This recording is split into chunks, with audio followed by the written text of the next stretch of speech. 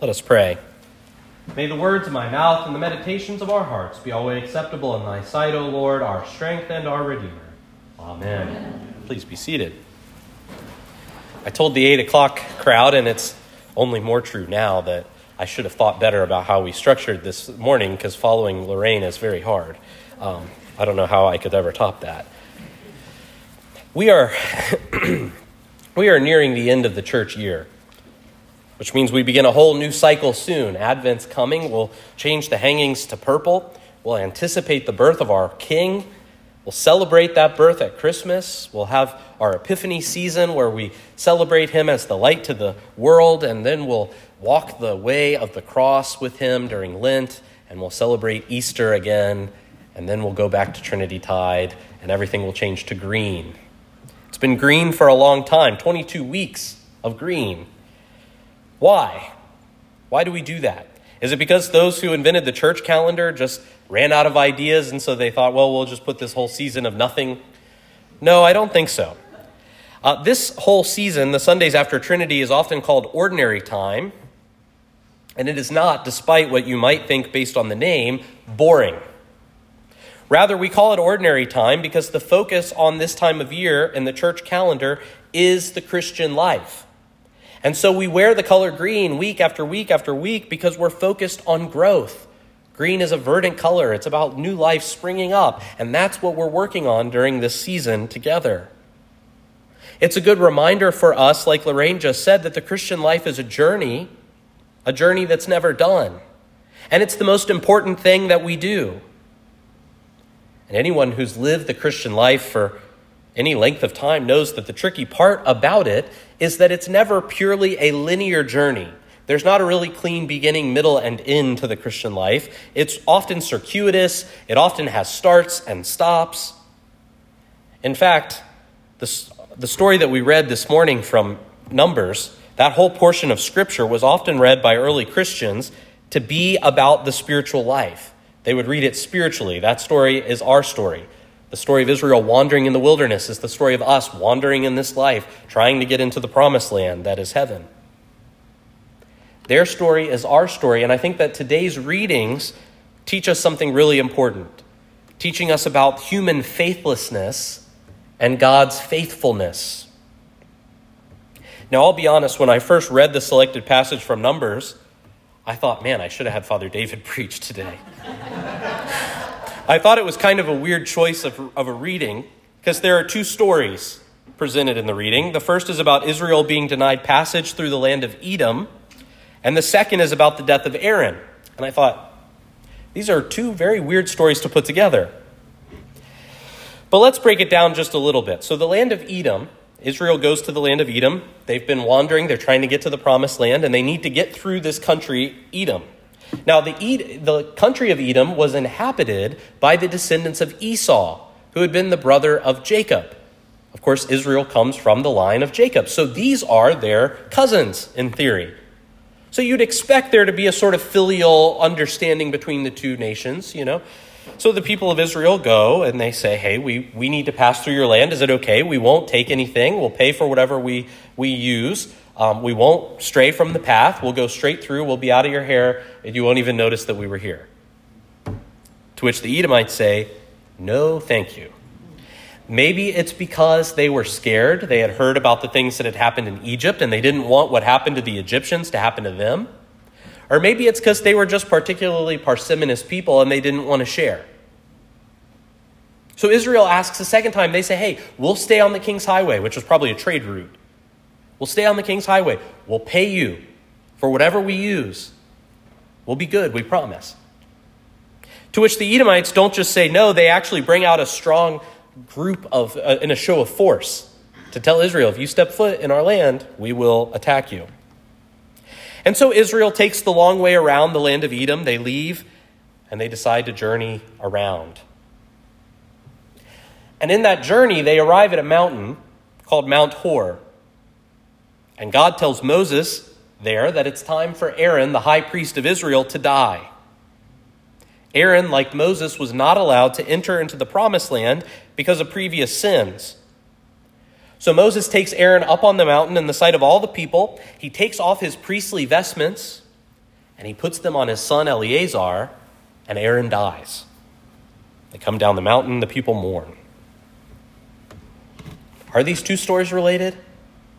At first I thought no, but the more I sat with it, the more I thought both these stories are about human faithlessness and God's faithfulness. You see, when I first initially read that story about Edom, my main takeaway was to just think, wow, the Edomites are real jerks to the Israelites here. And that was kind of the entirety of my reading. And that's not wrong technically. The Edomites should have allowed the Israelites to go through the land. There should have been a filial connection between the two nations. In fact, the prophets later condemn Edom for their lack of hospitality to Israel. But there's something that's missing from the story, and I had to sit with the text for a while before I picked up on this. And that is, where is God in this? Where is God in this? I mean, remember, this is the same God that led the people out of Egypt. He divided the Red Sea. He provided for them with manna from heaven. He's gotten them this far. And the leadership of Israel just shows up at Edom's door and says, hey, we'd like to pass through. Did God tell them to do that? Well, we don't have any record of it. Did Moses and Aaron and Miriam, did they pray before they did this?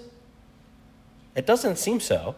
They just decided this is the most direct route, and so we're going to do this thing. No wonder it failed. They didn't consult God. This is not the first time Israel's leadership failed them. We saw this a couple weeks ago when we read the golden calf story.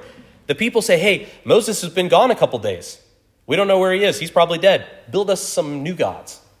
And what does Aaron do? Rather than growing a backbone, rather than telling them, no, we're not going to worship false gods, we're going to worship the one true God who brought us out of Egypt, he acquiesces to them. He builds an idol, and they all start worshiping, and the people are punished because of that, because of Aaron's unfaithfulness. Another instance of this, and the one that's cited as the reason that Aaron wasn't allowed to enter the promised land, is because of the rebellion at Meribah. This was when the Israelites had no water. And God told Moses to speak to this rock, which Paul tells us in 1 Corinthians 10, the rock was Christ. So God tells Moses, speak to the rock and there will be water produced. And what does Moses do? He hits the rock with his staff. And it's that event that keeps him out of the promised land, along with the entire leadership of Israel, with Aaron and Miriam as well. So I think we see a really important lesson here. When we think that we know better than God, whether that involves building our own idols, whether it involves disobeying a command of God, or whether it involves not consulting God before we make big decisions, or any decision really, we miss out on his blessing. And I don't mean this in a prosperity gospel sense. The point here is not obey God and he'll shower material benefits on you so that you become healthy and wealthy. No, the kind of blessing that we miss when we disobey are those for our own benefits, because it's about the Christian life. We recognize that obeying God brings us closer to beatitude. It brings us closer to the promised land. It makes us better versions of ourselves. It makes us feel good because we're obeying God, which is what we were made to do. Another important point to draw out here is that if we're to obey God, we should not only consult him, but we should trust his timing.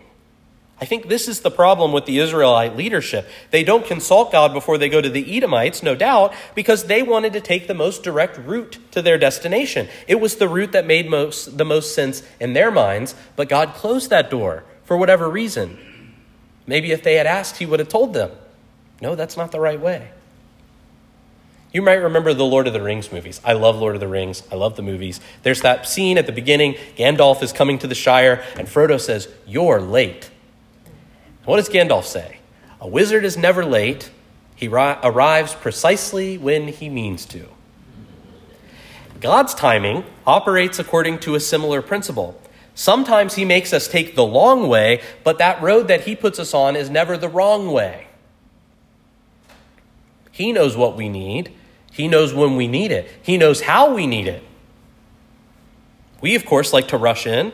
We like to do things on our time. We want to get it done quickly. That waiting can often make us uncomfortable. But that's relying on a human wisdom that's foolishness in God's eyes. The best timing is God's timing, even and especially when this timing makes us uncomfortable. That's exactly when we grow. A negative example of that is the golden calf story. Moses is gone a few days and the Israelites say, well, I guess we better hang it up. Guess Moses is done. If you take anything away from today's sermon, I want you to remember that God is always faithful, even when we are faithless. In the greatest act of human faithlessness in history, we killed God when he sent us his son. But by going to the cross, Jesus reveals to us the faithfulness of God. And this faithfulness is evident in today's reading. I mean, think about Aaron. All of our readings of him this year so far have been nothing but negative. Builds the golden calf. There's the Meribah incident. There's this story. He did not always live up to his calling as a priest. The people of Israel didn't always live up to their calling to be a royal priesthood, a nation of priests, to be the attractive force in the world that pulled the nations to God. They disobeyed. So did God throw them away? No. Did he abandon their priesthood? No. What happens in the reading? Moses strips Aaron of his priestly vestments, but he puts them on Eleazar, his son. The priesthood continues. Just like in Israel, so today, the priesthood is not about the individual person who holds that position. Priests, of course, should strive for holiness. We should strive to live out our vocation, but even a bad priest in Israel could offer the sacrifices that were required to remit the sins of the nation. And even a bad priest today can confect the sacraments for the church. This should bring us great comfort because you don't have to worry, oh yeah, Father Wes is a real jerk. I wonder if I'm really getting Holy Communion from him. You are, whether I'm a jerk or not. This should bring us comfort because it reminds us that the priesthood is always God's means to work for his people. It's not because I'm special. It's not because Father David is special. It's because Jesus Christ is our great high priest. And he has enlisted us, flawed as we are, to participate in his ministry for the benefit of the church, just like he enlists each and every one of you, flawed as you may be, for the ministry of the church in the world. Israel was faithless. Their leaders acted faithlessly too. God provided them for them, giving them the sacrificial system, allocating priests to represent God to the people and the people to God. And similarly, we, the church, act faithlessly. Our leadership, our bishops, our priests, our deacons can act faithlessly. But God has assured us through the sacrament of holy orders that we will be taken care of because the sacraments are always signs of God's faithfulness. You think God isn't faithful to you? Remember that you were baptized. And we can look over the great history of the church, 2,000 years. We can actually trace Bishop Chad's line, the bishops who consecrated him, and the bishops who consecrated them, and the bishops who consecrated them, all the way back to the 12 apostles. If you're ever interested, I'll show you the chart. You think all those bishops were good people? No, most of them were not. John Chrysostom says the road to hell is paved with the skulls of priests, and the skulls of bishops are the lampposts that light the way. But the story of the church, the history of the church, is that God has been faithful to his church since the beginning, and we can be confident that even in a world that's always changing, even in a world that feels like it's secularizing rapidly, even in a world where most of the church is acting too much like the spirit of the age, that God has always been and will always be faithful to us. In the name of the Father, and of the Son, and of the Holy Ghost. Amen.